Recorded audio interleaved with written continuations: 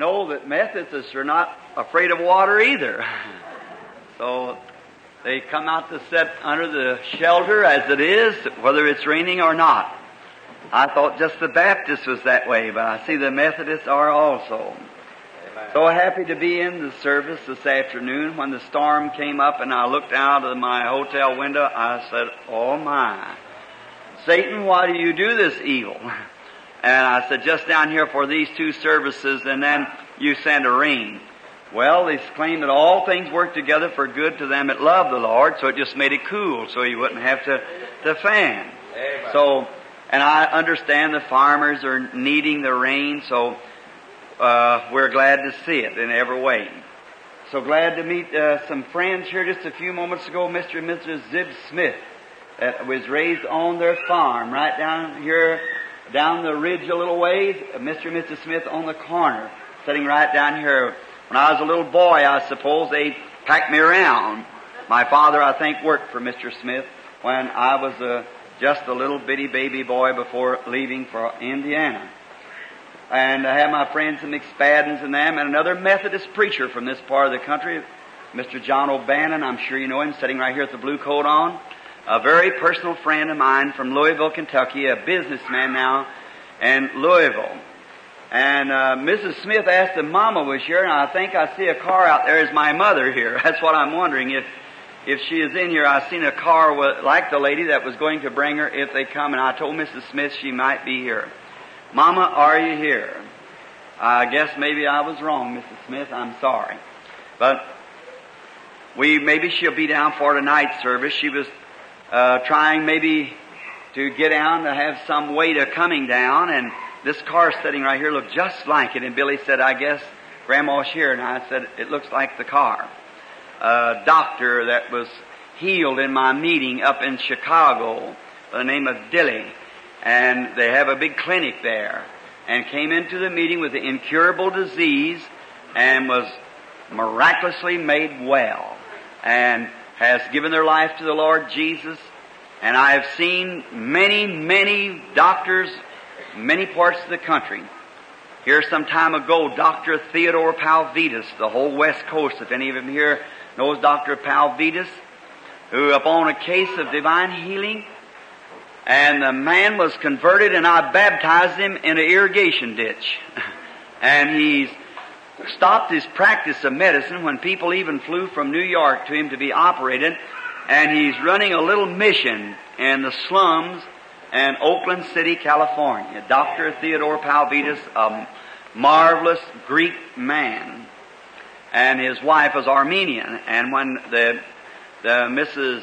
out there, an Armenian woman dying with both breasts taken off with cancer, and the Lord said, in 3 days she'll be on the street. And he laughed at me, and he said, "Such a disgrace," said, "you imposter, put that woman her false thoughts like that." I said, "It wasn't me, it was him that said it, sir." And he said, "Well, you know that woman will be dead in the next 6 hours. Said she's been unconscious now 24 hours. She'll go at any time."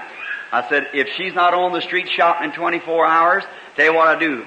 I'll put a sign on my back, false prophet, and you get in your big Cadillac and drive me down through the streets of Los Angeles. And if she is on the street, I'll put a sign on your back, quack doctor, and drive down in front of you. Now, really shake hands and stand here. We'll see her." But he wouldn't do it. And in 24 hours she was shopping, and she's still a well, healthy woman today. That's been about 8 years ago. Shows that our Lord Jesus has risen from the dead. A God who can make that boy swing from that stretcher last night, laying there dying, and whatever it was taking place, the boys just telling me about it today. He's still the Lord Jesus Christ. And we're so happy that He is. Now, tonight we're going to pray for the sick again, the Lord willing, and we trust that we'll have a good night and down here with you people.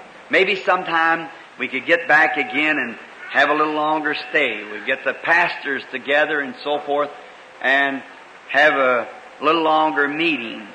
Now, today I was coming into this campgrounds where it is controlled, or not controlled, but owned by a denomination of church. And we certainly salute this church with all of our heart.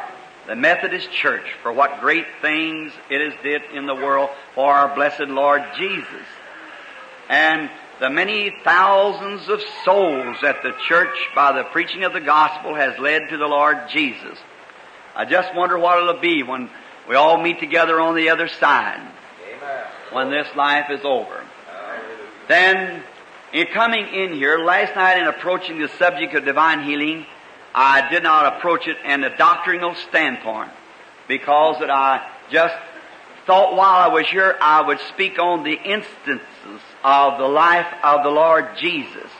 That's what I was speaking last night, because no matter how well we are together and how different churches believe different doctrines, so when we're in church, we like to be Christian gentlemen, to leave away from any kind of doctrine, just so we preach Christ and Him crucified, that we all agree on.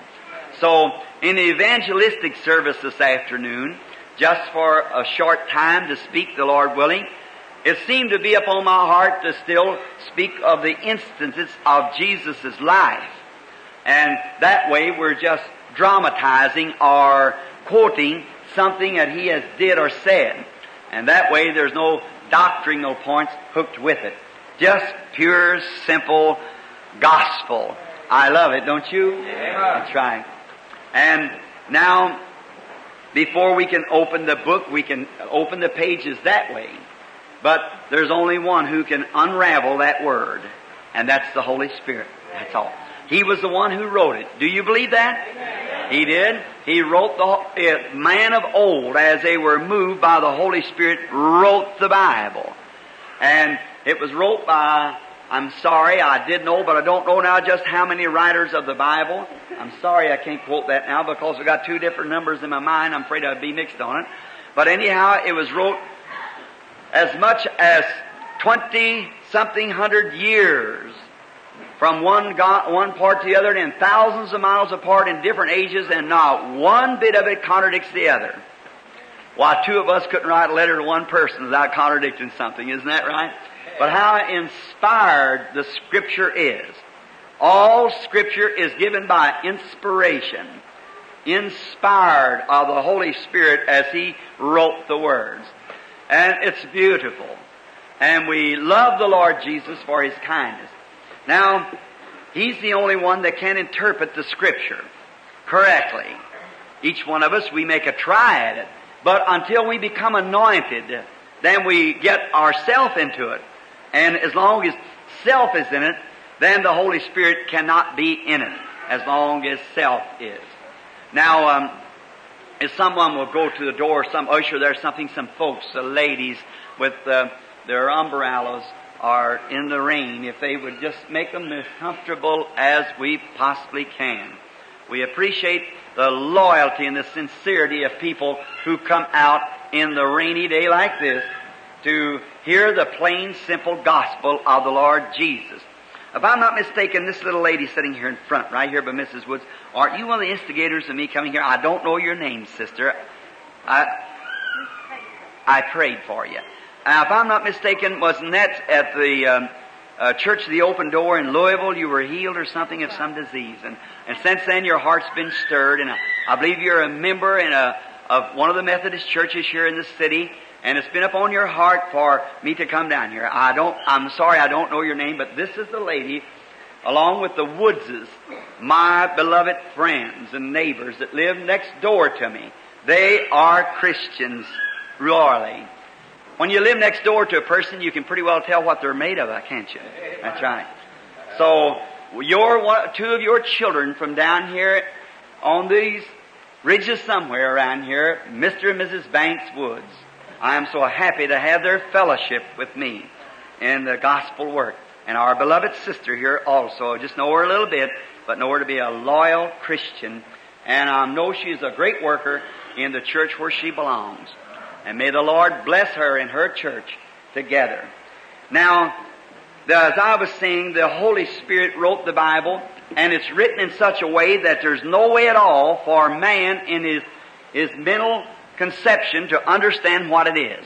No matter how well you get it wrote out, how well you can put it together, it's wrong to begin with. See? because He's hid it from the eyes of the wise and prudent, and it's a spiritual revelation. Look at the Pharisees and Sadducees of the days of our Lord Jesus, how that they had it all figured out just to the dot, how that Christ would come and everything, and when He came vice versa from what they had figured out, just to show that He's God. And He did not come contrary to Scripture. He come contrary to their conception of the Scripture. But He come exactly the way the Scripture said. Exactly. Now I have a little lisp, and I'm not the little young boy that used to be on your place down there, Mr. and Mrs. Zib Smith. I've become an old man. And I had my first toothache the other day and had to have a tooth pulled, and they put one back in its place.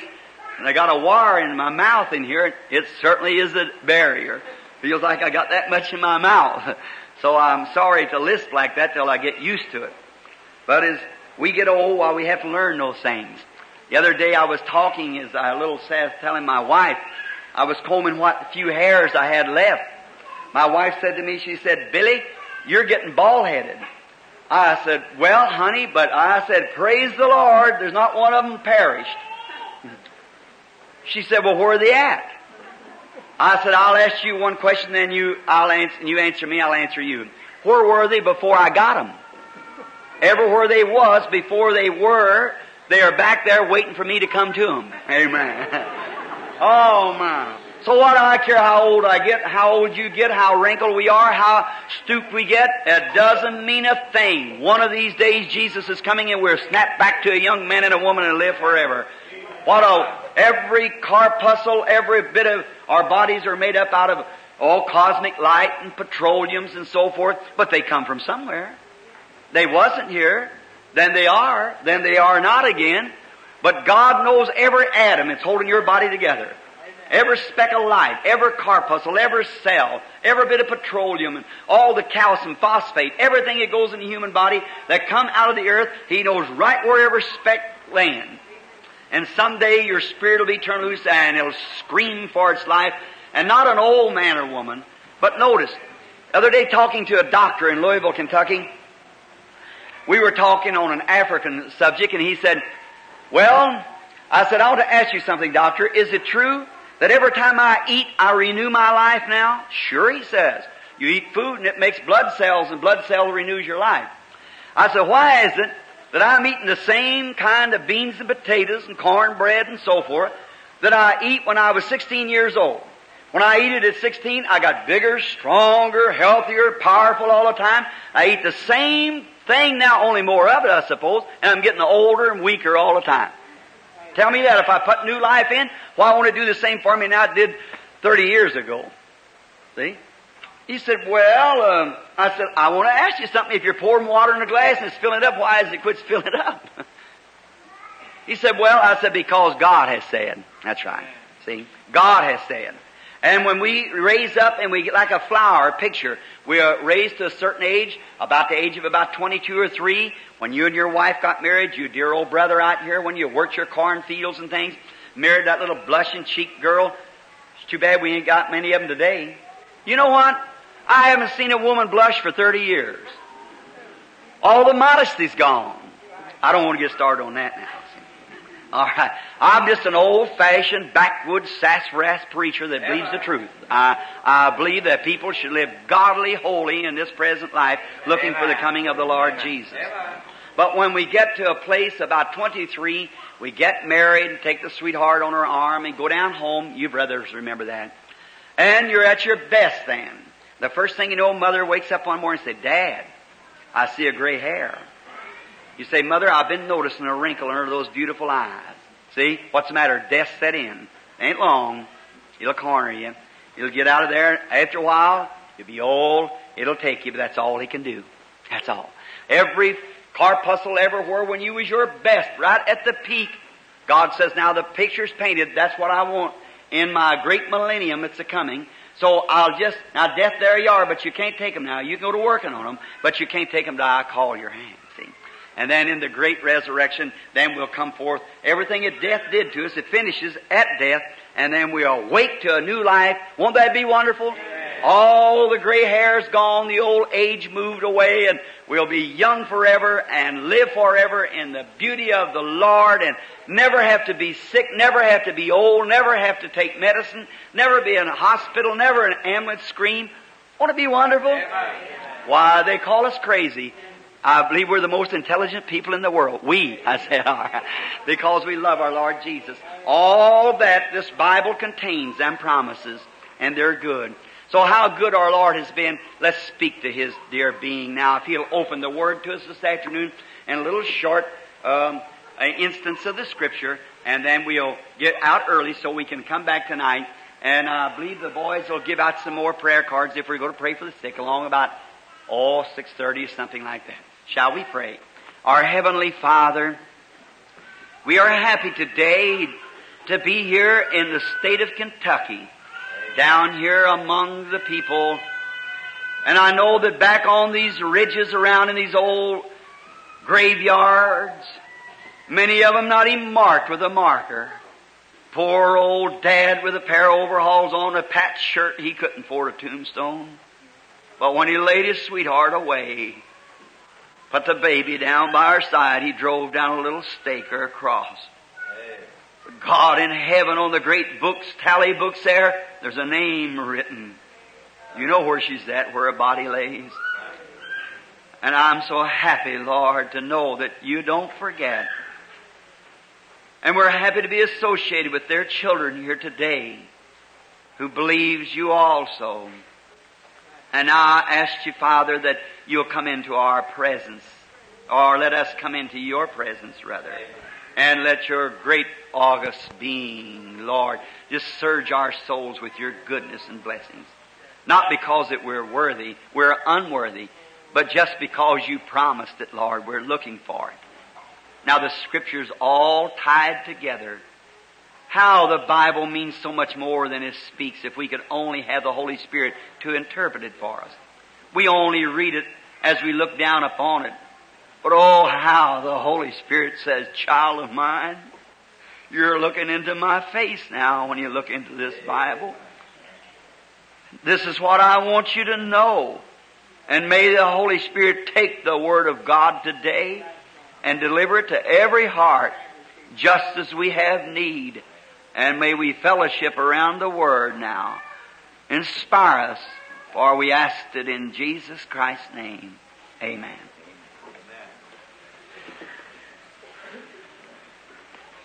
In a little place in the Scripture, found over here in the book of St. Luke, of all my preaching and all my life, I have never approached this text before in my life.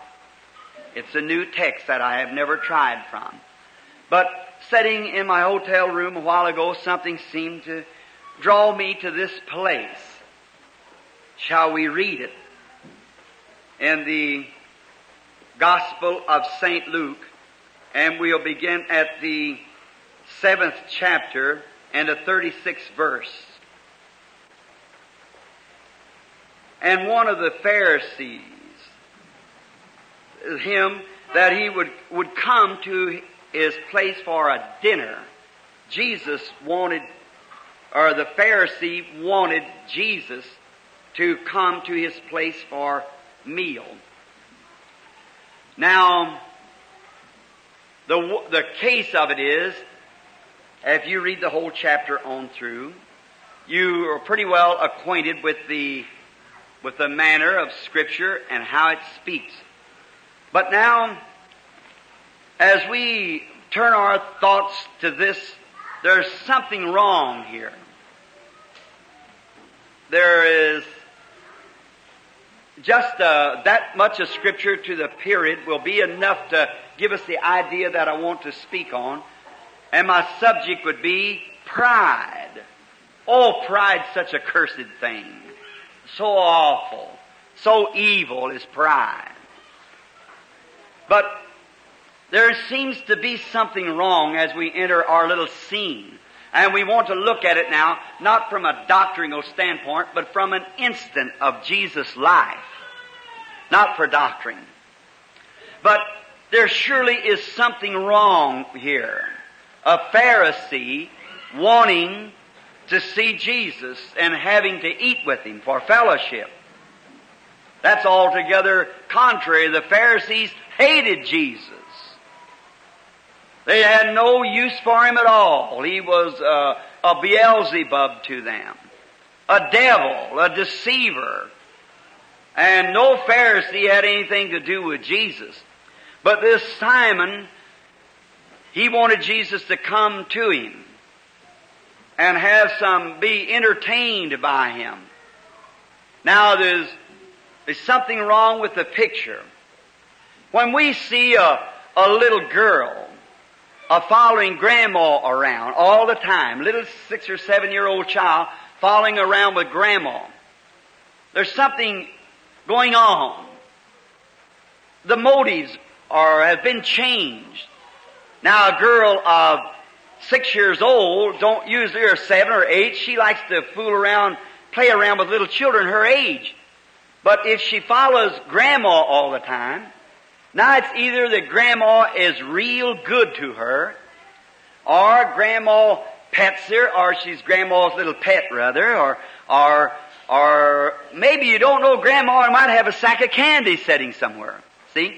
The thing of it is the motive the child has in following grandma. And surely this Pharisee, hating Jesus, had some sort of a motive behind it that wasn't just right. Young people like to go with young people. Little children like to play in the streets. The Bible speaks of that in the prophecy of Isaiah.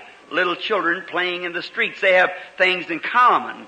Their dolls and their tops and their hobby horses and things. Little children associate with little children. The young girls associate with young girls. The middle-aged women with the middle-aged.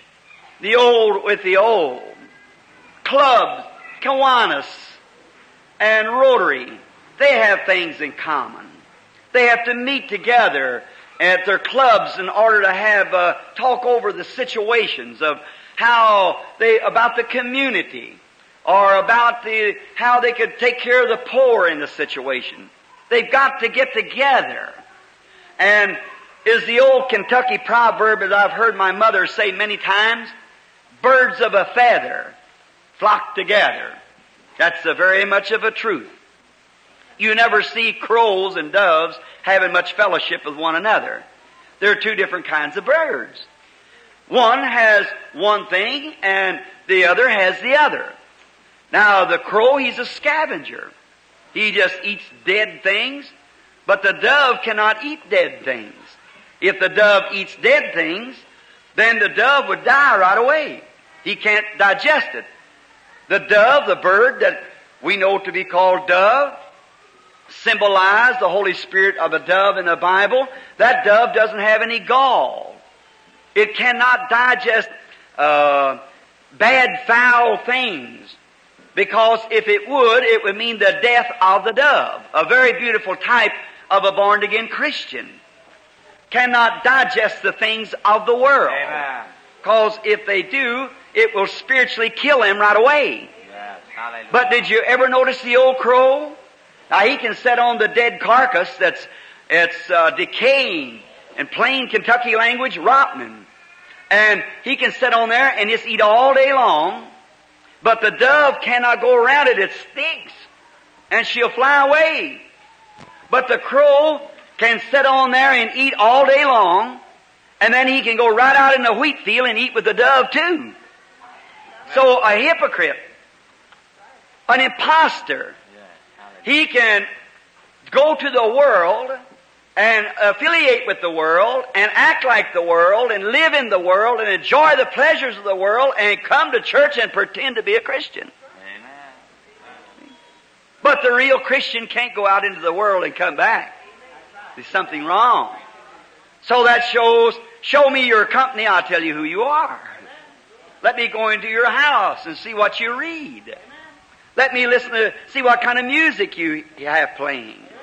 Let me see what kind of magazines, what kind of literature you read. Let me look in your office and see if it's a big bunch of these vulgar pictures of pinups and things, and you tell me you're a Christian. I won't say nothing to you, but in my heart, I'll watch what kind of fruit you're bearing. See? Because that's your diet. Or you say, I belong to the church. Well, now, you no business judging me, Brother Branham. I am not judging you. The Word is a-judging you. That's right. Your fruit, your life tells what you are. Oh, my. This Pharisee must have had some kind of a motive behind this. What is a Pharisee? What does the word Pharisee mean? We don't use that word very often in Kentucky. What does the Pharisee word mean? In the Greek, it means an actor. Someone who acts. Oh, I hate that. Somebody acting, trying to put on. I despise such a thing. Many times people are trying to act like the other fella. Listen, you quit trying to act like the next fellow and just act out your own convictions and you get along better. Be yourself. That's right. You see so many little children going to the picture show, come back home, and want to act like the actress. Shame on you. In Hollywood, Los Angeles, I have many services out there, and I find out that most of the people, it's grown on the whole environment of the American people to act. We're great actors. Pharisees. There they are, you'll see them. They're before the screen so much until they're always acting. In the American people, through television and through picture shows, they have seen so much of the put-on till they become put-ons themselves. Hallelujah. Too bad. And we get it in church. Actors. God don't want it. Far be it from us to be actors. Be yourself. God wants you to be that way. I despise seeing someone trying to do something that they cannot do. What a disgrace. I have noticed it many times. And beautiful voices that God has given to people, a talent. And then they overtrain it. I hate to hear an overtrained voice. When they stand up to sing and get some kind of a note till they hold it so long till they get blue in the face, just to show the congregation how long they can hang on for dear life. And when they come back down, that people's not praising God. Their mind's on their note. I love good old-fashioned Pentecostal singing. Amen. Right. Where you forget the piano and the organ. Where you don't have to get into some kind of a ritualistic put-on program. Where you raise up your hands with the tears running down from your cheeks. Whether you could sing do, re, mi, fa, sol, la, ti, do or not. And just sing in the Spirit. Bless him, Jesus. Hallelujah. From the heart, you give praise to God. All out of the program. You have to get out of man's program to get in God's program. Get out of it. Oh my, deliver me from being an actor. Be what you are. God will bless you. You even down see sometimes ministers will do that. They'll get in the pulpit and make their voice very big. I have now received my degree. Like it runs shivers over you. I feel sorry for them. People don't appreciate that. Bless him, Jesus. Just be yourself. People appreciate you more. Don't you believe that? Just be old plain sassafras, hickory smoked ham, sorghum molasses. It'll do you good. You won't put on. But a Pharisee, oh, I hate that word. An actor. Some sisters do the same thing. Got a lot of acting about them. Oh, they'll cut their husband's nose off with, John, why did you do that? As snappy as it can be. Oh my. God deliver me from ever calling on you if that's the kind of spirit you have. But let someone talk on the telephone. Oh, how do you do? I am so glad that you called. Actors. Shame on you.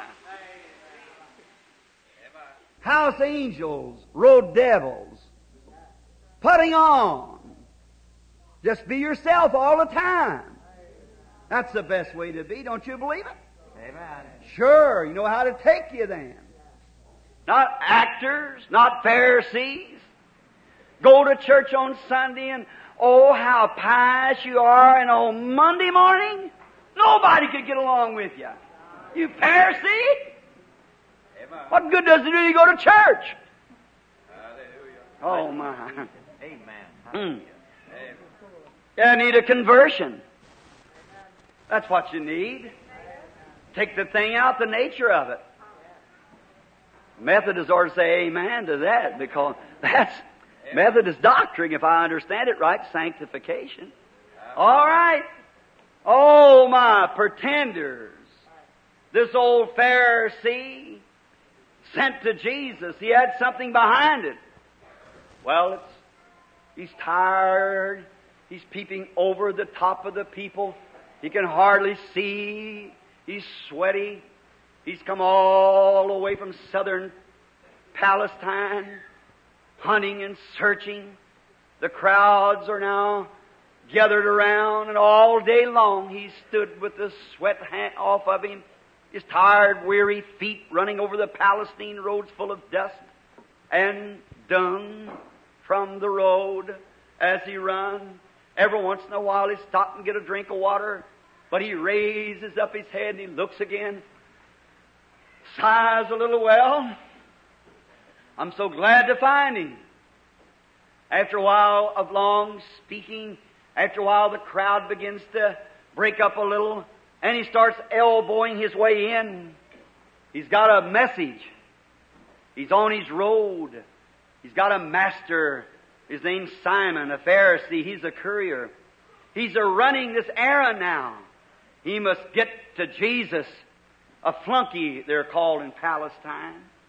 Just the Pharisees has plenty of them, does everything, groom their horses and their gardens and so forth, and take care of them. Flunkies, pay them just a little bit of whatever they can get by with.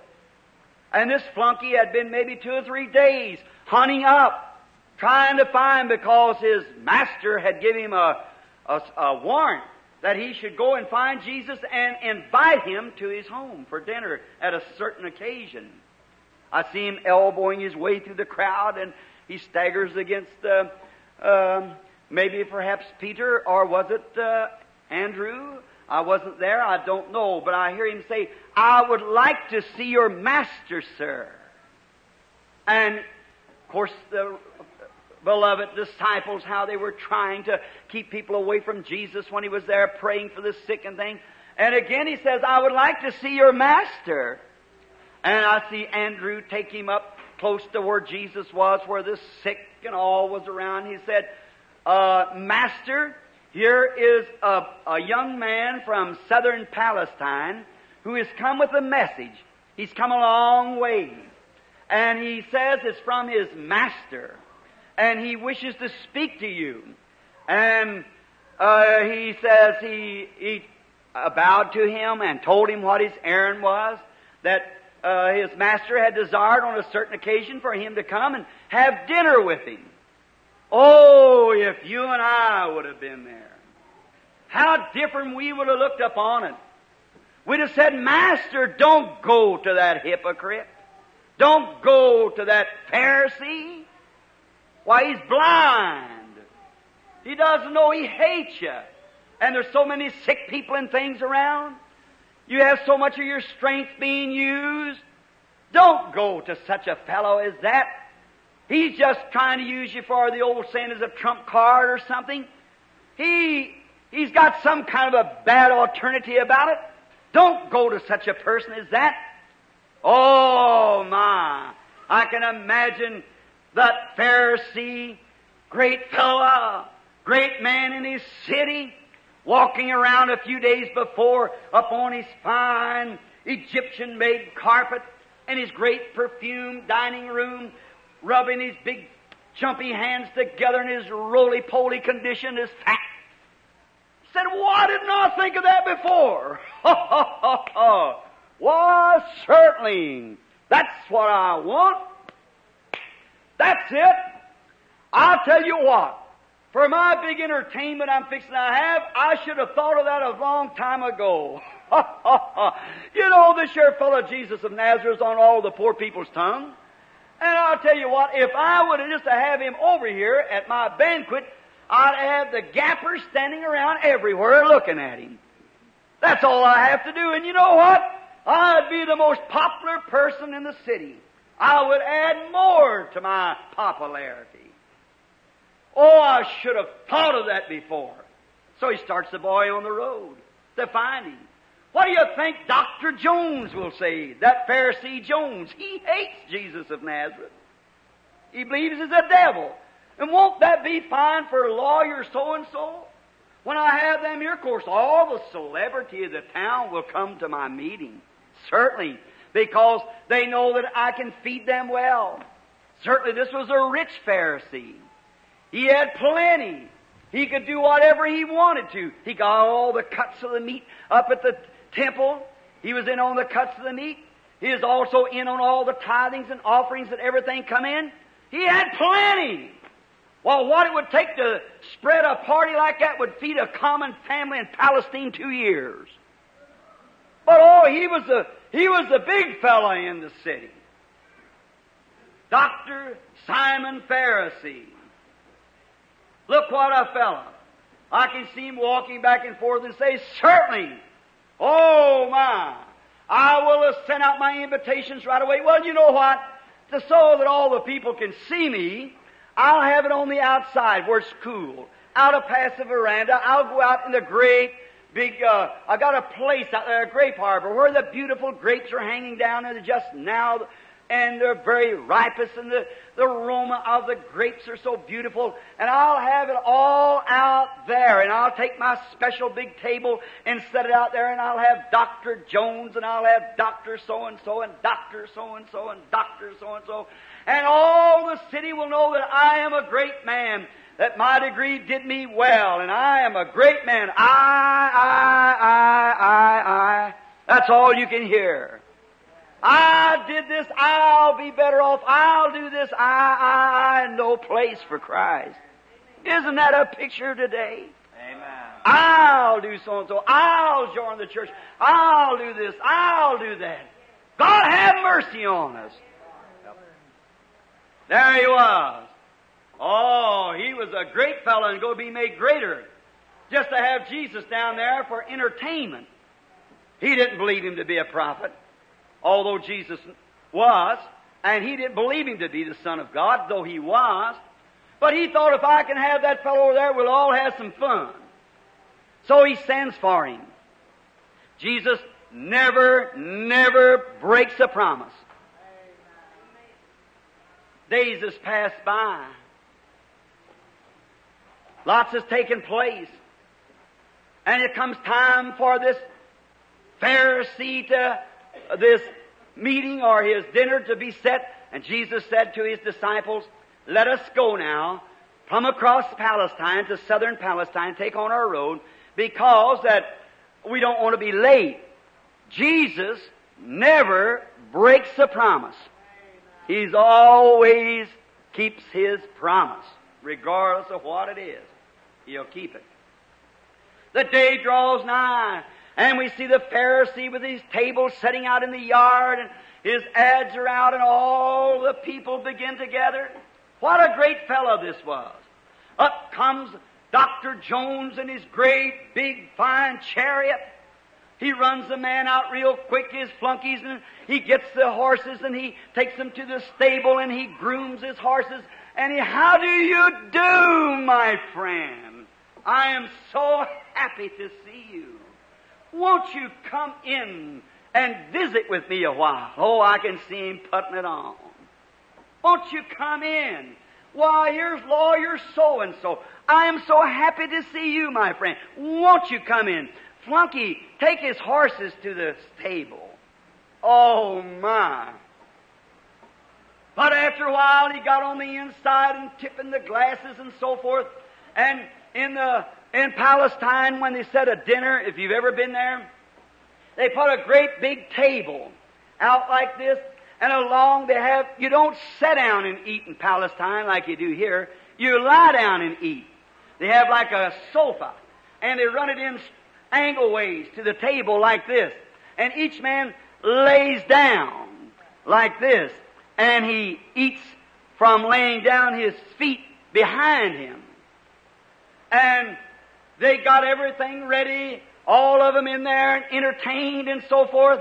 And Pharisee was having such a great time entertaining his celebrity.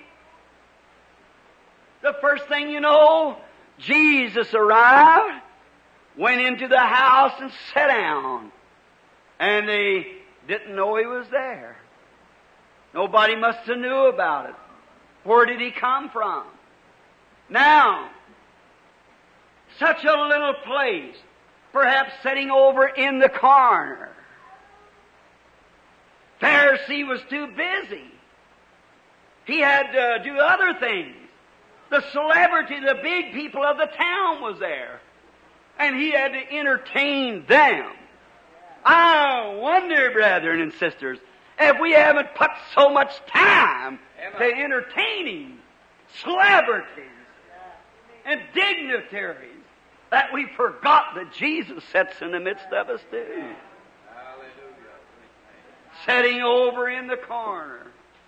Nobody noticing him. Sitting alone. His disciples couldn't come in. They wasn't even invited.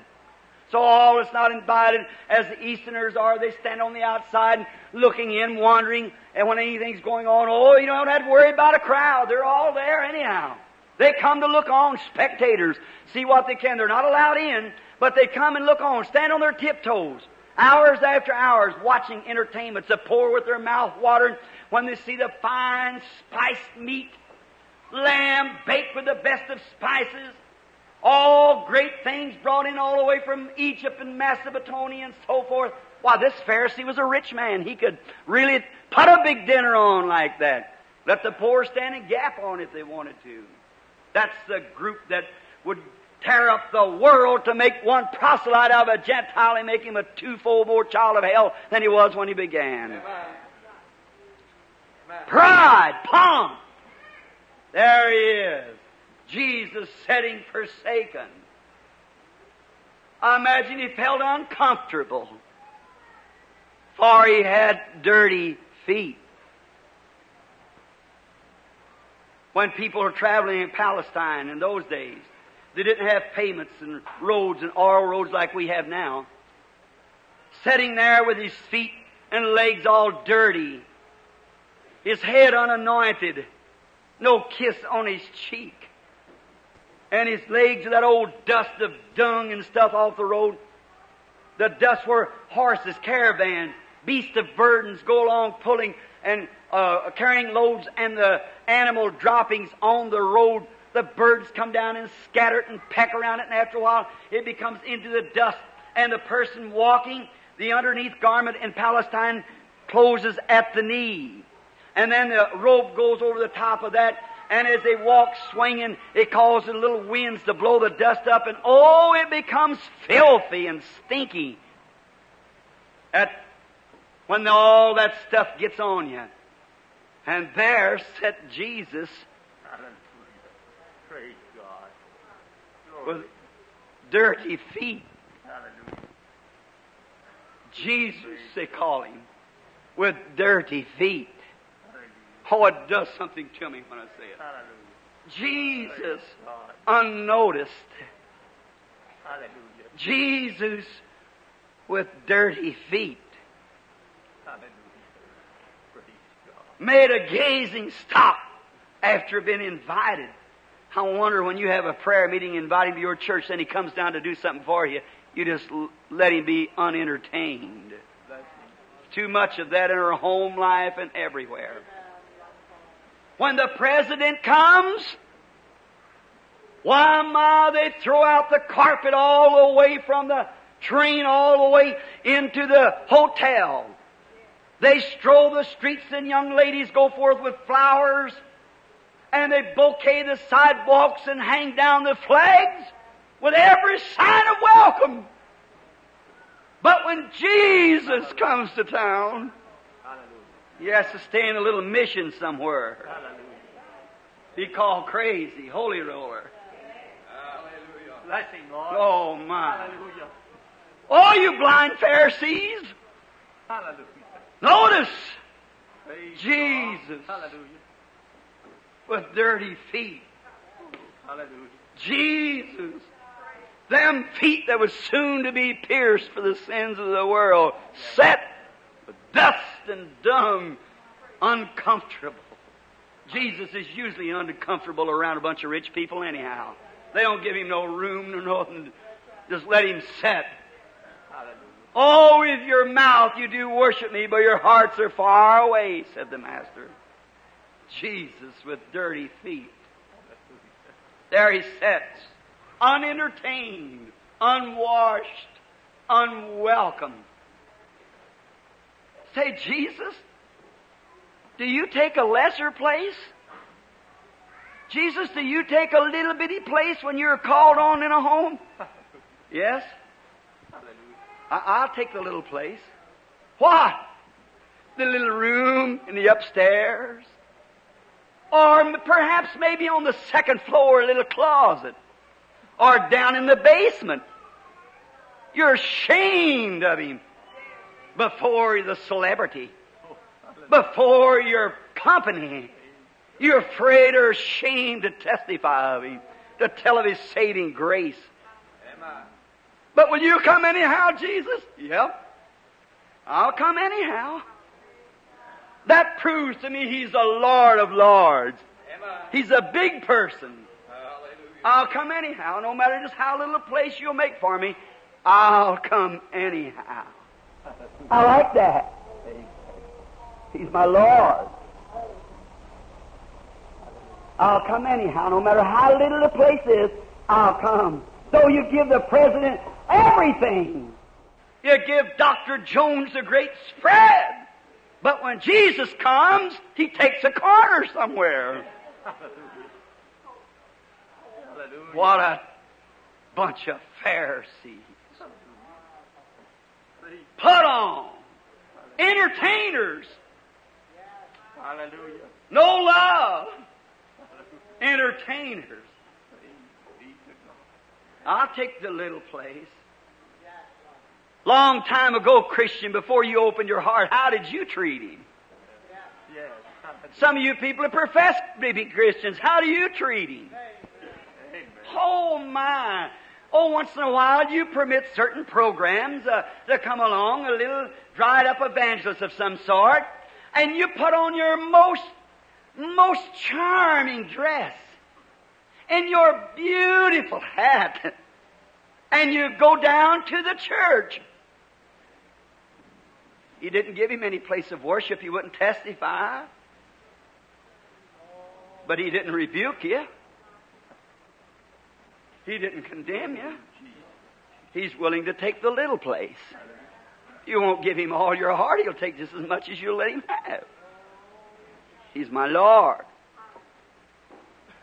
And you go home. Oh, well, that'll do till next month. I'll go back to church again. How you crowded him out. Your little petty parties and all your little things, your little entertainments. Why, you Pharisee? Shame on you. That would do Jesus, my Lord, that way. When He comes to town, you would speak evil of Him. You'd turn Him down. Open your eyes. Amen. He comes to visit you. You call for Him in your prayer meeting, but when He comes, then you don't want to give Him any room. What a pity. How blind people can be. What an opportunity this courier had that walked up to the feet of Jesus. Oh, I wish I could tuck his place. Wish I could have been there that day. I'd have done more and told him what some Pharisee said. I'd have hugged him. I'd have done all I could to know the opportunity of standing in the presence of Jesus. Amen. As the blind people was in that day, they are today. With the very thought of the opportunity that's presented to people to accept Christ and walk away and leave Him. Unworshipped. unwelcome. You know, the custom in the Palestine country, the first thing happens when you're invited to a royal entertainment like that. When you come to the door, you're all dirty. You stink. You're not a fit subject then for entertainment. You'd be embarrassed to walk in those lovely homes with all that on your feet and everything, and the way you look and sweaty and everything. What's the first thing when a guest arrives? They got a flunky, the poorest paid man on the job. When I think that my Lord girded Himself and washed people's feet, He took the lowest place. Amen. When He deserved the highest place. But He took the lowest place to wash the dung and dirt from their feet. Become the humblest of servants. There's not another servant got as humble a job as the flunky that washes the feet. But when you come to a home of that type in the eastern country, Palestine, the flunky meets you at the door, goes to one of the wells and draws him a great basin of good clear water, and he removes your sandal or your shoe, sets your feet up across his knee, and he washes all this dirt and dust and dung and stuff off of your body. And then he takes another towel and wipes your feet, and he washes them, sets them down, and then he takes your sandals and sets them up on a little mantle, like sets along like this at the door of entrance. Then he goes over and he finds a pair of fine satin silk slippers. They're soft. That's the accompaniments of the host. He does that. He has them sitting there. He put them up on your feet until he finds one that fits you comfortably. Then your feet's washed. Then he passes you into another place. And then there's a man meets you there at the door, and he has a little basin in his hand, a little pitcher like. And you take it and pour some of the oil in your hands. Now that oil is made of a very fine spikenard. What it is, there's a bush that grows in Arabia that they get it from. A little flower blooms like a rose, and then when the rose goes down, it leaves a little bulb-like, and that hardens like a little apple. And that's the thing that this tree does, but you can take that and roll it in your hands. I seen a Russian celebrity one time who had 2 of them. You could roll them in your hands like that, and the scent would stay on your hand for 2 weeks. It's very expensive, costly, and it costs much money. Oil will get old and smell bad in a few days, but put this spikenard in there until it becomes, it keeps for that aroma for years. That was some of the treasures that the Queen of Sheba brought to Solomon. And they give you that, and you wash your hands with it. Then they give you a towel, and you wipe your hands. Then the next they give you is some more of it, and you put it on your neck, the back of your neck, on your cheeks and on your forehead. Both men and women in Palestine must do this because the sun rays are so hot. They do that. And then it creates a smell. Then after you wipe the most of it off, you're refreshed. Your feet is washed. You are washed, your hands are clean. Your face is clean. Then you're taken into the chamber of where the host is. And then when you meet him, he takes his right hand and puts it on your left shoulder. Then you bow. And then you take your right hand and put it on his left shoulder, and he bows. Then he kisses you from one side of the cheek to the other side of the cheek, and that's the welcome, the right hand of fellowship. When the host kisses you, you are a brother. You're a welcome. Jesus was very careful to wash Dr. Jones's feet, or the Pharisee rather. And he was very careful for the celebrity, but here said Jesus, with dirty feet. Here said Jesus unwelcome, with no oil on him. Here said Jesus with no kiss. And yet he left his work and come all the way across Palestine to keep his promise. I imagine he was miserable sitting there.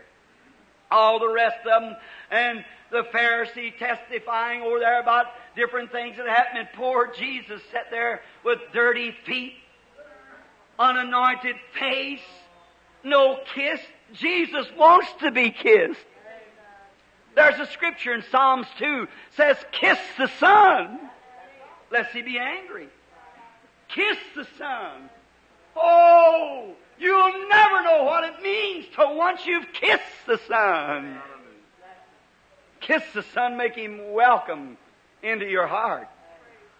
But He sat unanointed with dirty feet. Oh, how embarrassed he was. Pharisee was having his big time.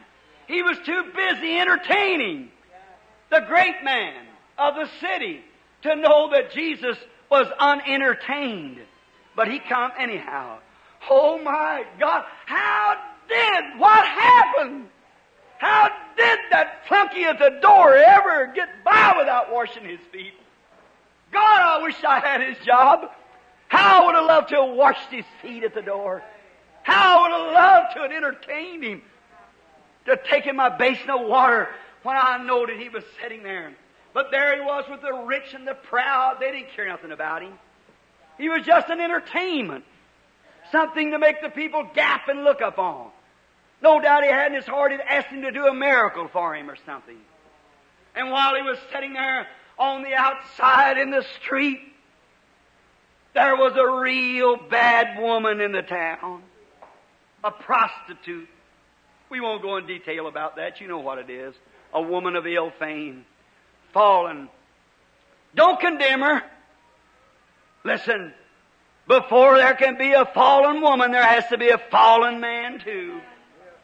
Maybe some sweetheart she had loved her up to his heart until he crushed the flower of her life under his feet and introduced her to this kind of a life.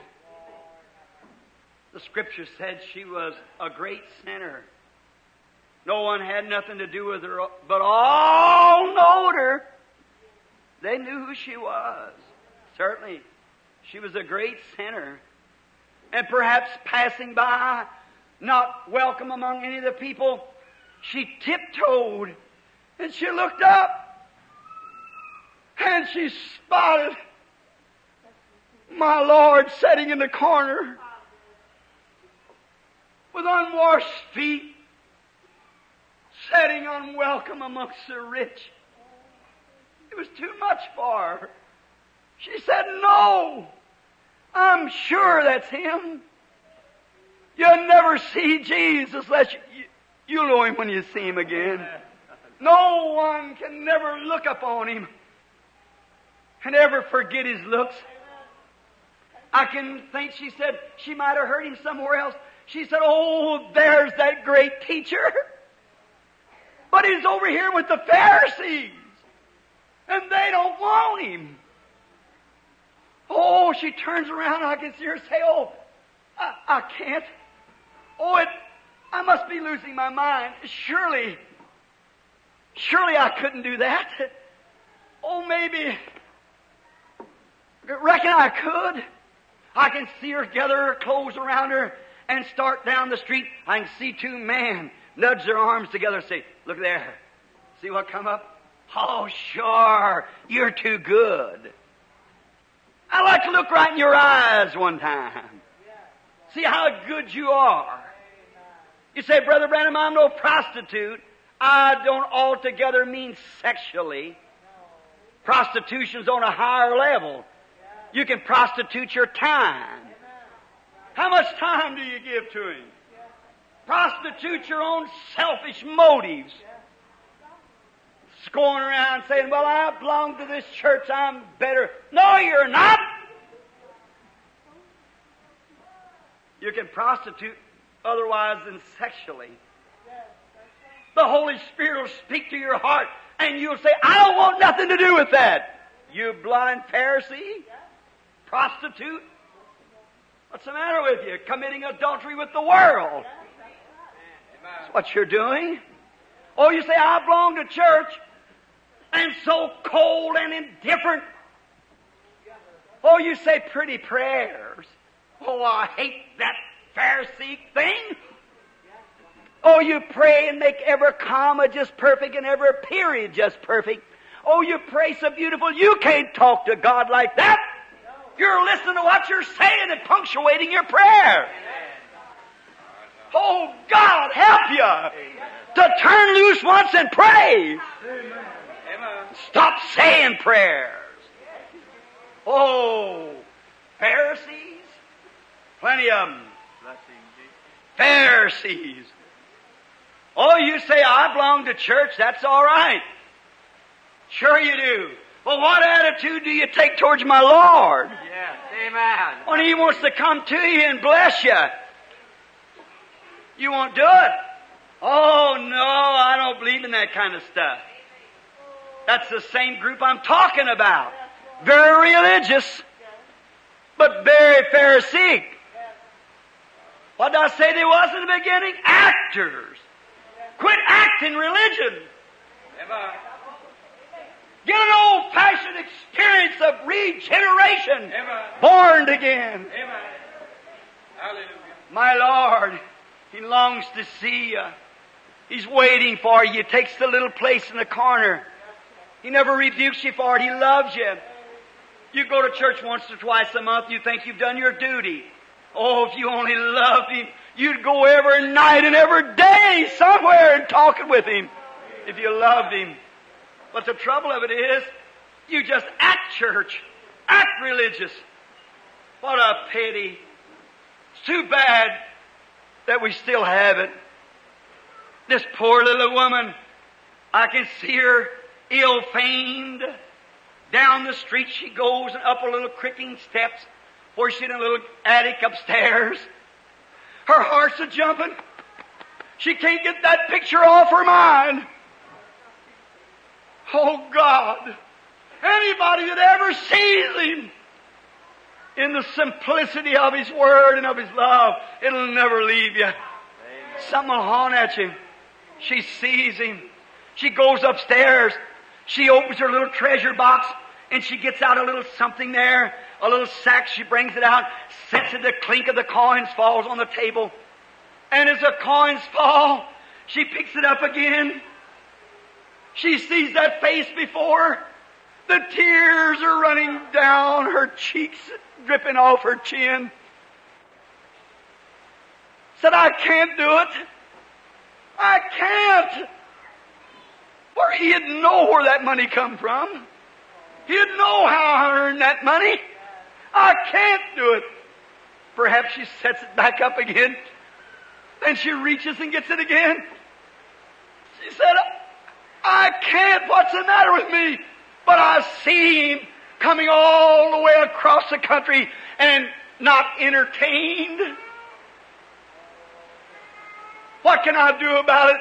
This is all I got. Surely he'll understand. Certainly he'll understand. Amen. Certainly he will. This is all I got. Surely he'll understand it. Then I can see her as she trembling takes it in her hand, puts it down in her bosom, in her stocking perhaps, wraps it up on the inside, wraps her clothes around her, and out the street she goes. It's getting late. She goes down the street to some great, fine perfume company. She goes in and there's an old hook-nosed, grouchy fellow standing behind the counter counting his money. Well, it wasn't very good today. Didn't even make rent. Bad day. All peeved up, yet as orthodox as he could be in his religion. She comes in the door. When he comes in the door, I can hear him say, huh. Now look, oh, she was well known. Everybody knew her. Sure. Everybody knew this woman. She walks in the door. Well, he didn't walk up to her nice like he should and say, how do you do? What can I do for you? So, well, what is it? She laid the money out on the counter. Oh, the clink of the money. Sure, that changed things. He belonged to that group and said, what profit is it if we leave Joseph in the tomb? What profit is it? Oh, yes. That's what people think today. What can you make out of it? How much money's in it? Blind Pharisee. Jesus is here. Amen. He wants to be entertained. You've invited him. There. Lay the money out. She said, I want an alabaster box, the best you got in the store. Why, he said, let's see how much money you got. She lays it out. And she had 180 of Roman denarii. He counted it all out. Yes, you've just got enough. What? She wanted the best. She said, he's deserving of the best. And he is. He's deserving of the best you got. Don't give him a little corner. Give him all you've got. He deserves the best that you got and the best that you can do. Amen. That's all she had. She knew how she got it. She said, I hate to do it this way. Maybe I'm out of order. But it's the best that I got. She didn't argue with him about the price. That wasn't it. She just wanted the best. Do you see it? She wants the best. She said, it's going to the best. So why not him have the best?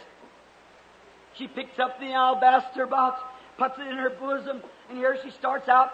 I can see that old hook-nosed Jew look out there. Two other men nudged her on each other on the arm. Said, look, go in there. What come out of the store over there? I wonder what she did there. Oh, you Pharisee. Nudging somebody else. Look at your own self once. Amen. Oh, you might not be sexually wrong in your actions.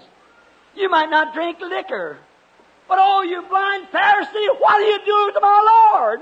Yes. Amen. Hallelujah. What do you do to him, you cold-heartedly hypocrite? You turn him down.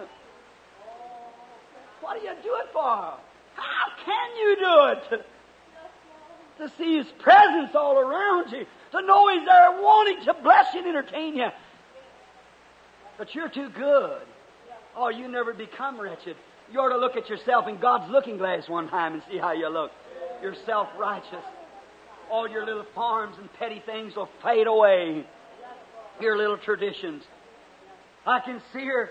She must hurry. It's getting late. Better late than never. And when she gets up there, she can tell when she's around the crowd where the rich is. She can hear the wine glasses tipping together, like that. She gets up to where they are. She wonders where he's at. She's all excited now. That Jew scratches his head and looks across to them fellows over on the corner. Said, what was the matter with her? Said there was tear stains down her cheeks. She'd been crying. I wonder where she's going now. I wonder what happened. The woman, as she looked and seen his face, said, he don't speak like these Pharisees. He's different. That teacher's a little different from the Pharisees. She knew there was something different. When she looked up, she thought, how am I going to get there? Go into that rich place, how can I do it? But the thing she did, she said, one day, I heard him say, come unto me, all ye labored heavy laden. I'll give you rest. The thing it was, and not how she was going to get there, was she going to make an effort to get there. I can see her elbowing her way through the crowd. No matter what said or who said, she was on her road to meet Jesus. Do you do that? Would you elbow your way through the differences in the world today? Could you elbow your way over the vulgarity, over the picture shows and the dancing and carrying on that you do, calling yourself a Christian to get to Jesus? Hallelujah. Could you lay down aside all your worldly social entertainment to come to the Lord Jesus to be entertained by Him? Amen. God have mercy. She elbowed right on through. She was going to get there, regardless of how vile she was. Oh, I know it was out of order. Oh, sure. God help us to get out of order once in a while. The trouble of it is you got too much order. Amen. Get out of order. Amen. I hope the church gets out of order long enough to get saved. Hallelujah. Right. I remember when Jesus saved me. Oh, my. I'll never forget it. This little old Kentucky heart of mine was jumping 90 miles an hour. I wept, I cried, I shouted. I don't care who was standing around. I wasn't paying attention to order. I was in the presence of Jesus. Hallelujah. Glory. I loved Him. She wasn't noticing how much order she was in or how much she was out of. The main thing was get to Jesus. Hallelujah. There He sat with dirty feet. He sat without being kissed. He wasn't welcome. And she wanted to make Him welcome. She didn't care about their old Pharisaic orders, about their old traditions and nominations. She was pressing her way through to get to Jesus. Glory. God help us to have a revival like that, where men and women will elbow their way through the crowds and the denominations and the barriers till they get in the presence of Jesus. Hallelujah. Yes, she wanted to get to Jesus. He had dirty feet. My Lord, God sitting there with dirty feet. Glory. Where soon a Roman spike was going to drive to Him to embalm His blood for the salvation of the world. Dirty feet.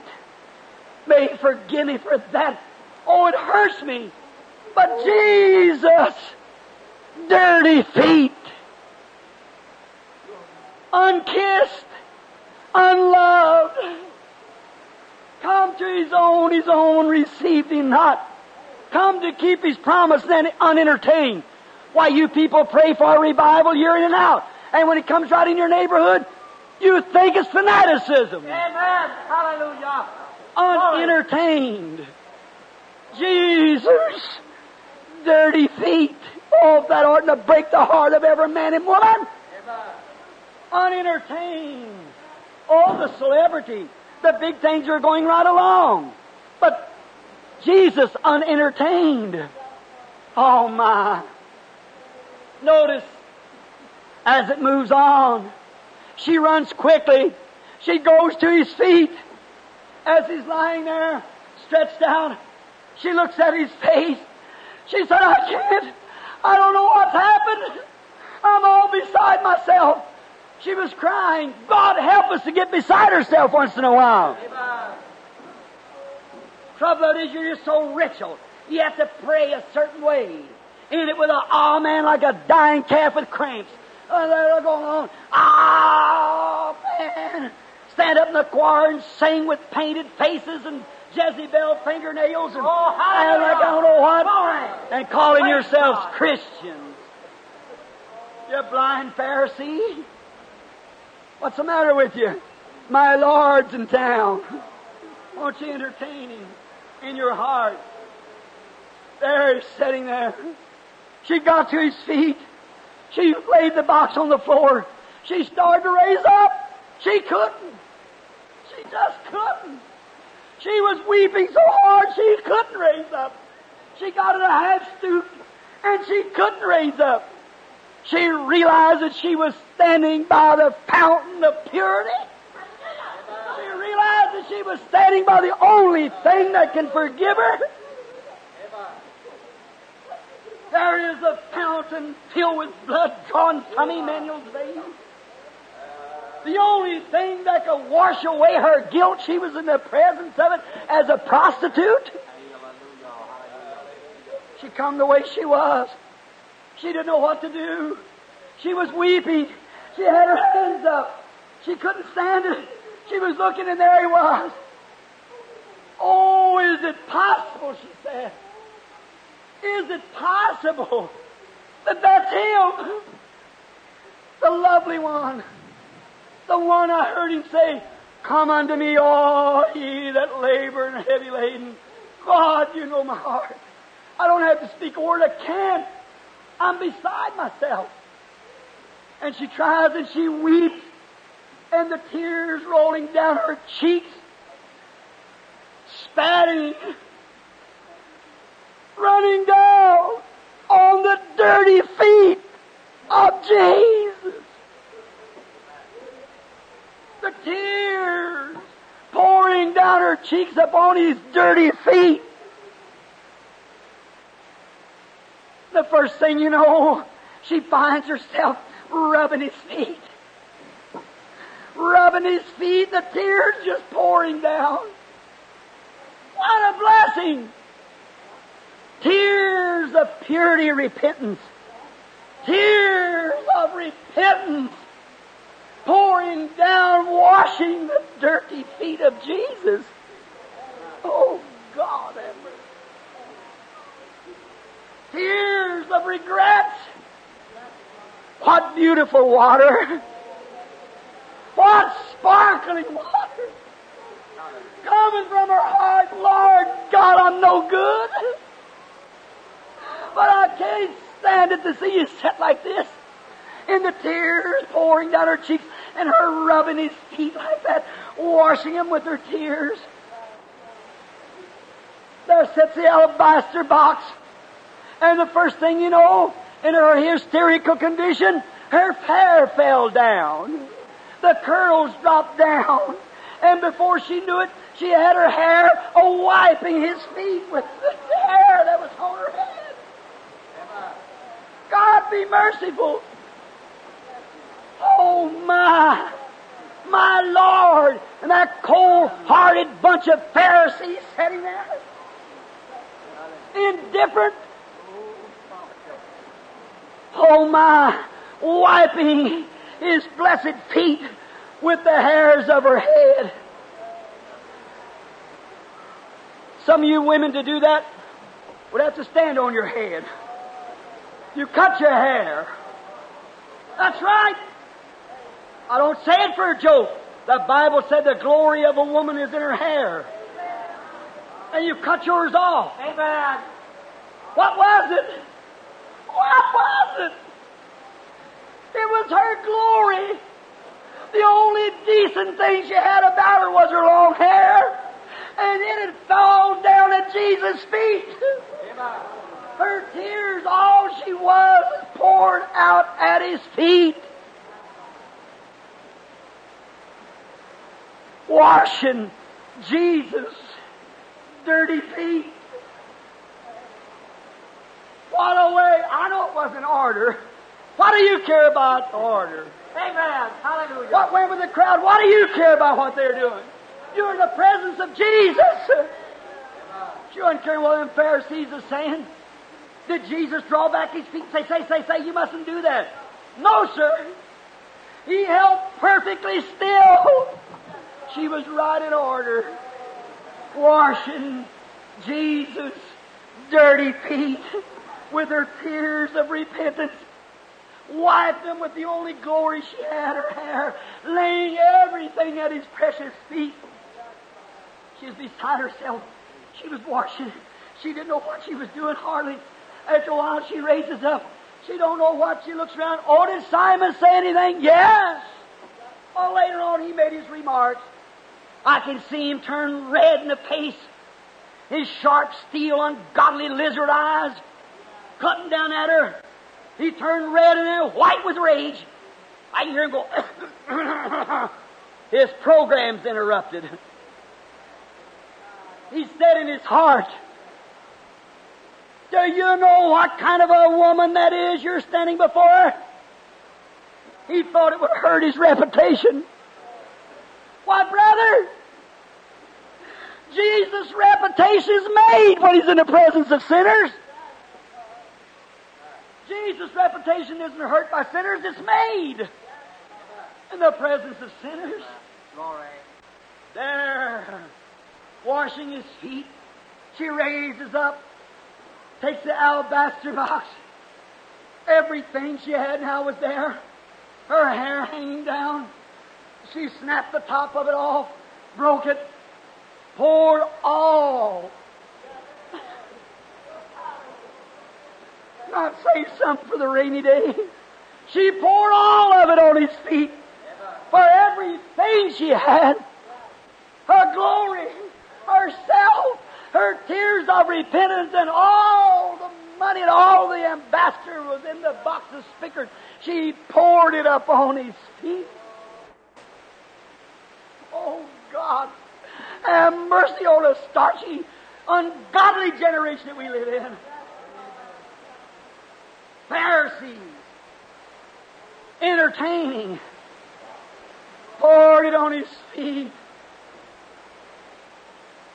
And you know, Simon said, if you knew, if this man was a prophet, if he could see visions like he said he could see, if this man could see visions, if he was a prophet, he would know what kind of a woman that was washing his feet.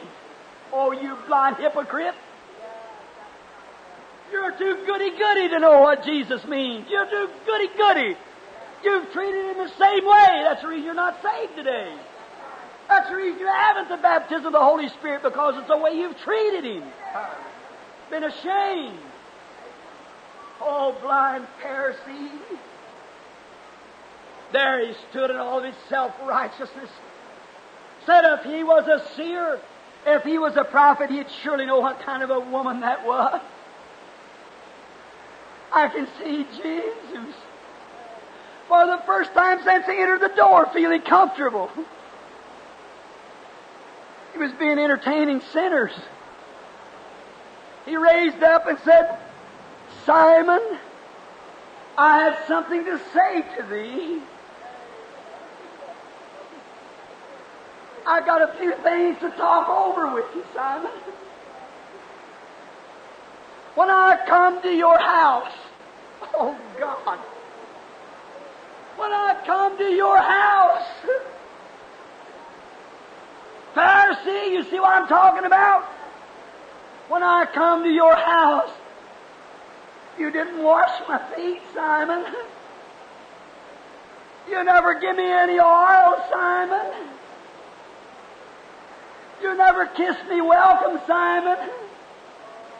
You just let me sit here after you entertained me, brought me down, invited me, and I come and you didn't give me no oil for my head, neither did you give me water for my feet, and you didn't kiss me welcome. But this poor woman, what was she doing all the time? Kissing his feet. Hallelujah. Kissing his feet. That ever since she's come in the house, God have mercy, that she hasn't ceased kissing my feet ever since I come in the house. Praise God. Oh, glory.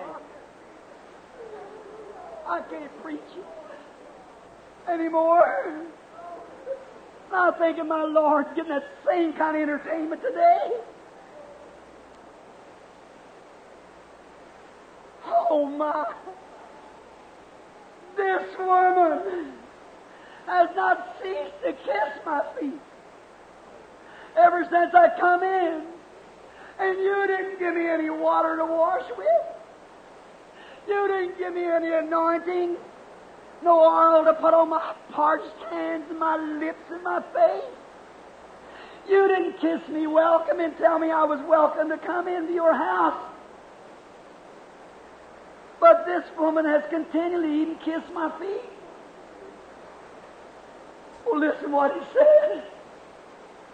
Then he turns from Simon and he looks upon this poor, miserable wretch, her hair hanging down wet with tears, and with the disgrace of the road upon him, her lips oily from the spigot where she'd been kissing his feet, her tears straining down her cheeks. Listen what he said. Your sins, which were many, are all forgiven you. Oh, God. Your sins, which were many, all forgiven you. Hallelujah, hallelujah. Oh, God. This undone generation. Can't you see the Lord wants to come to your house and be entertained, worshiped, glorified, magnified? Oh, God, be merciful to you.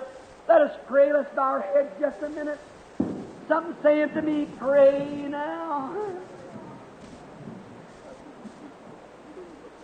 God.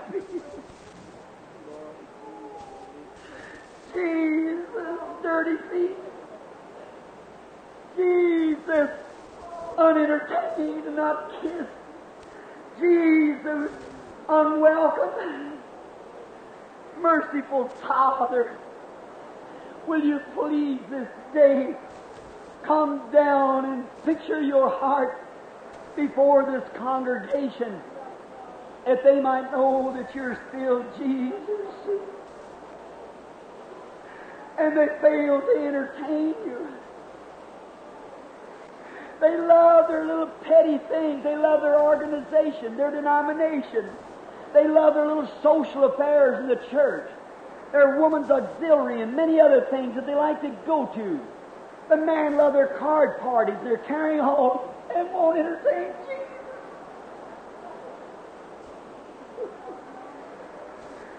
Oh Lord, my healer, my Savior, my keeper. Oh God, where would I be if it wasn't for you?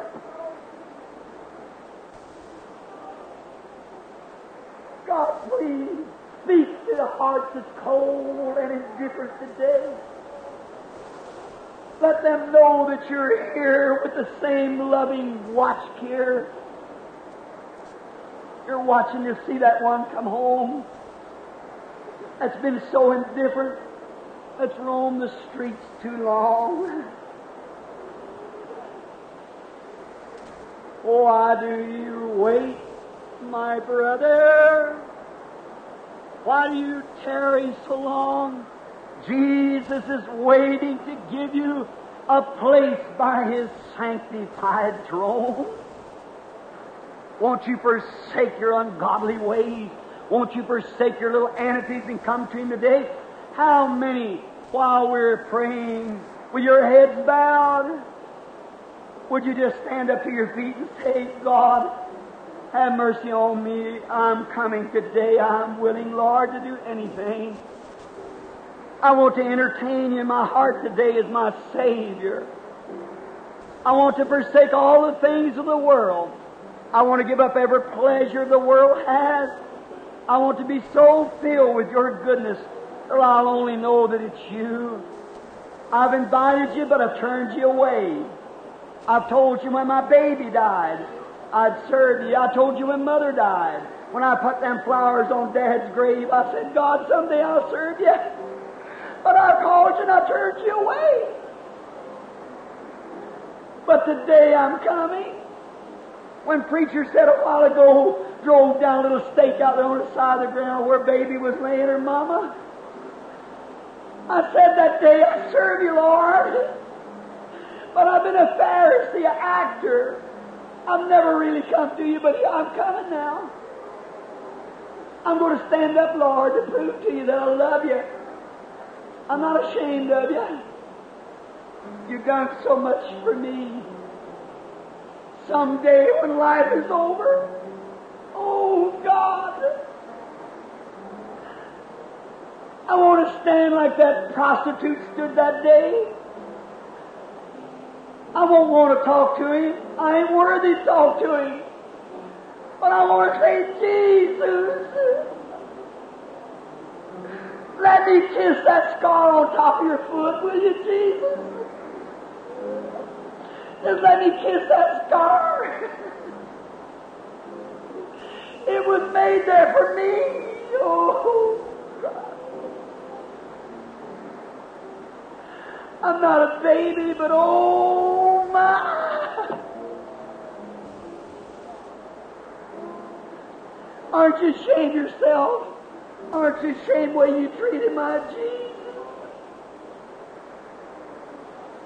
Just went over and joined the church, never had no conversion. You still love the things of the world. Still take old worldly entertainment and enjoy it. Oh, you don't know what it is to be born again. You don't know what it is to have fellowship. Oh, you think you're good enough, but you're not. It's not how good you are, it's how much you love Him. If you love Him, you keep His commandments. Will you stand to your feet just now as a witness to God? Say, Lord Jesus, I'm getting tired of being a hypocrite. Old Pharisee actor like I got religion when I haven't. I want you to come in my heart right now. If you can make them twisted and lame come from the stretchers and wheelchairs, if you can make the blind to see and the deaf to hear, I know you're God. I know you're speaking to my heart. Would you stand to your feet right now, man or woman, boy or girl, to accept the Lord Jesus? What's the matter here? Something's wrong. Don't tell me I don't know.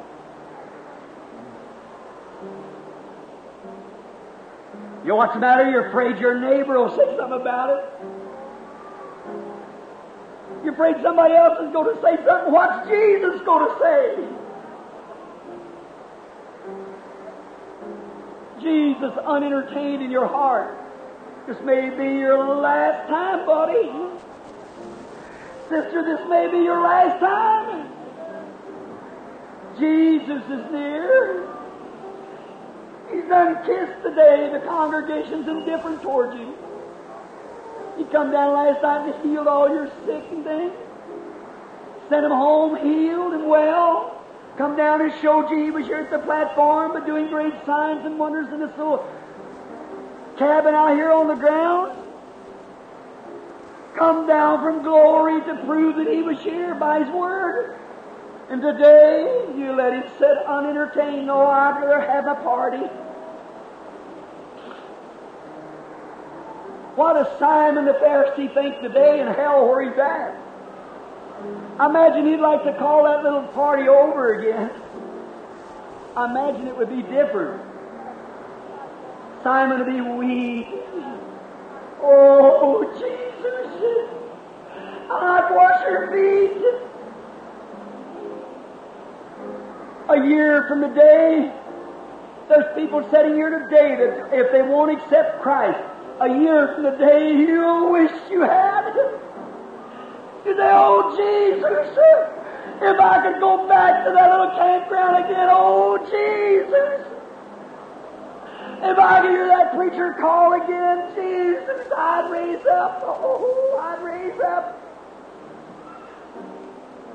Too late. Sin separated you. Lord, I remember that day it was raining so hard. Tears is pouring down out of people's eyes.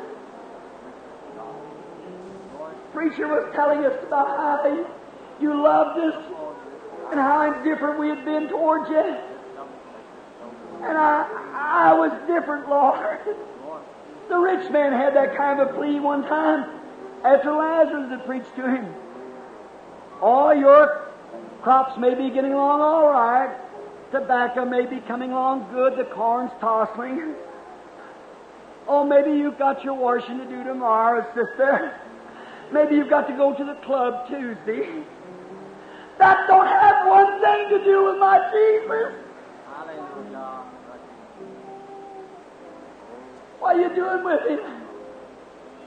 Letting Him sit with the world placing dirt on Him, say it's nonsense. There's nothing to it. It's mental telepathy. It's of the devil.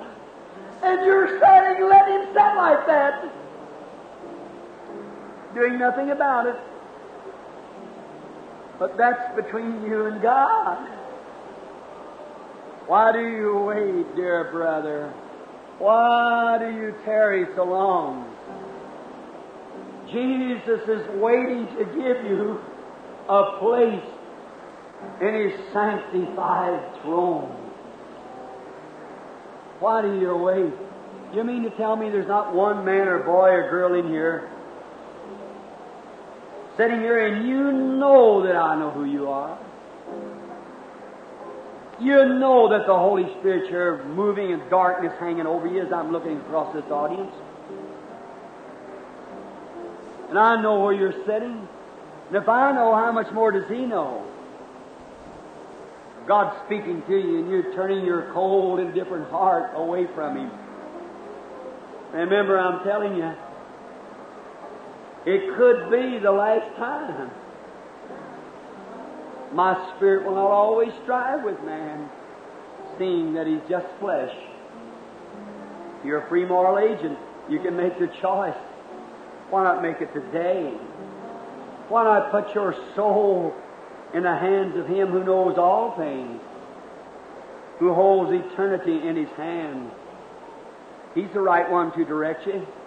He's the only one who can justly place you where you should be.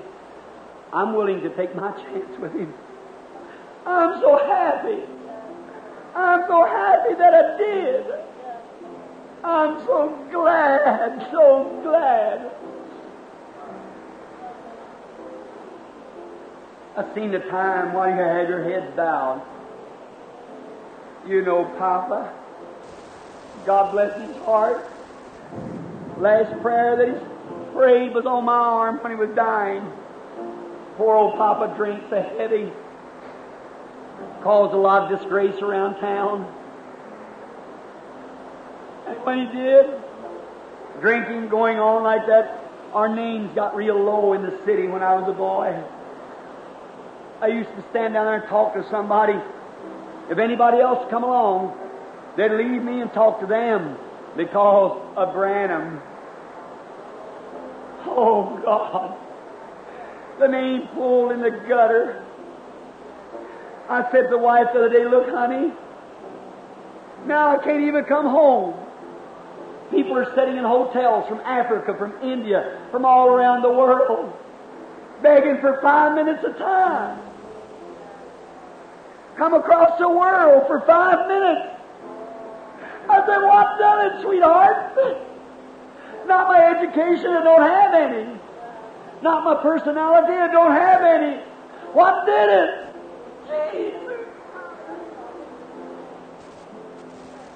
He did it. He did it.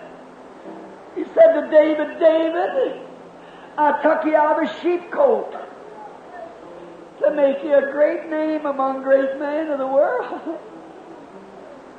I took you from a sheepcote to be a ruler over my people. Oh, God. Jesus.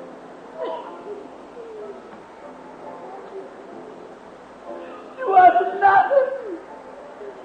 I saved you, made you my son. I saved you, made you a prince. I saved you and called you to preach the gospel.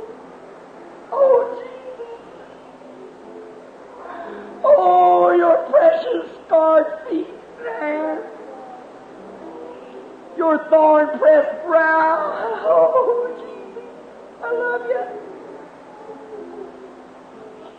You're in the home grounds right on the soil where I was born, Lord.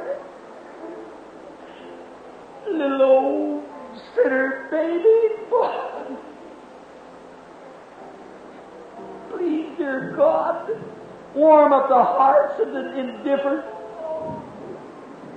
Speak to them in mercy and peace, great Jehovah. Someday you're coming and your wrath's going to be fierce. Once more, Lord, I call. Then I commit to you. That's all I know how to do. I got talking about you, Lord, and I got crying. I couldn't help it.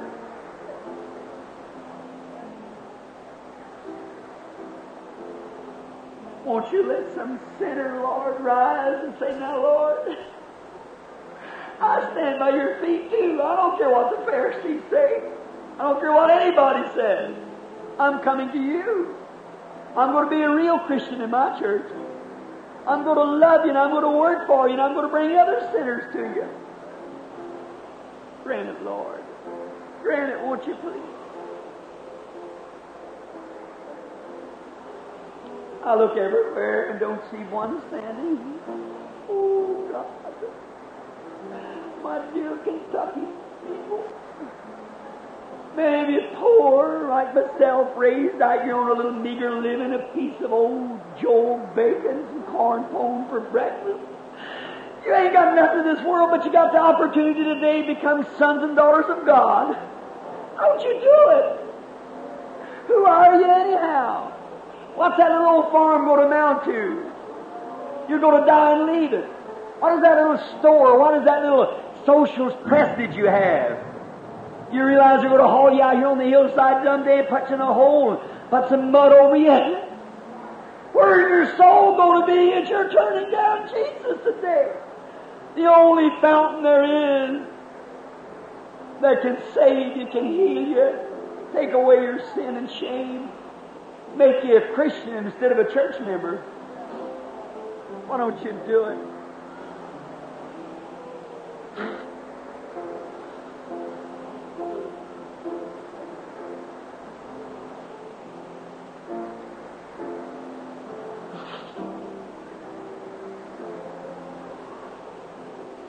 Heavenly Father, to this audience that's here today, I've offered them, according to Thy Word, eternal, everlasting life through Jesus Christ, the Son of God. I do not know their hearts, why they did not accept it. I've seen the darkness and blackness through the vision hanging over people. Thou knowest it. Seen others healed even physically while this sermon was going on. And your presence was here and here yet. Why people don't receive you, it's beyond me. I can't understand. Maybe they've crossed the line where they can't do it no more. Maybe they've heard it before and you said, I'll not always strive with man. That's up to you, Father. I don't know. I commend them all to you, praying that not one will be lost.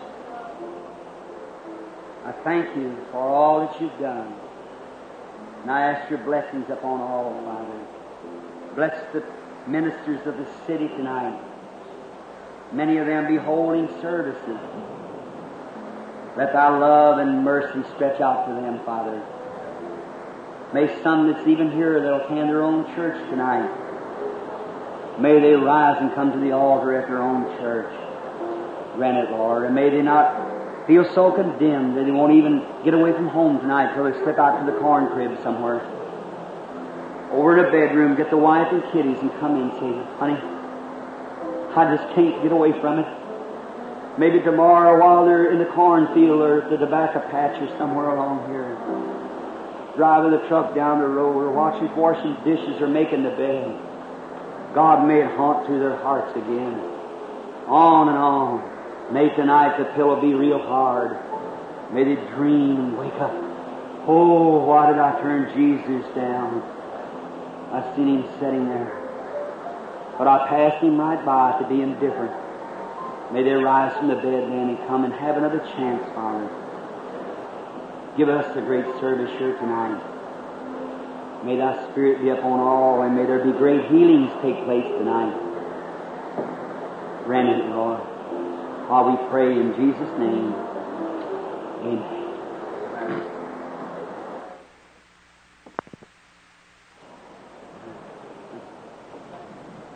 What if I told you Jesus healed you a few minutes ago? Would you believe it? Would you believe it? That kind of a gallbladder condition and stuff you've been having and all leave from it. You believe it would go? You do? All right. See what happens to you now. Your faith made you well. He's lovely. He's here. How many really, maybe, I don't know, would you just like a little closer walk with him? Would you just raise your hand and say, I'd just love to have a little closer walk with him? Give us a little card, just a closer walk. Just a closer walk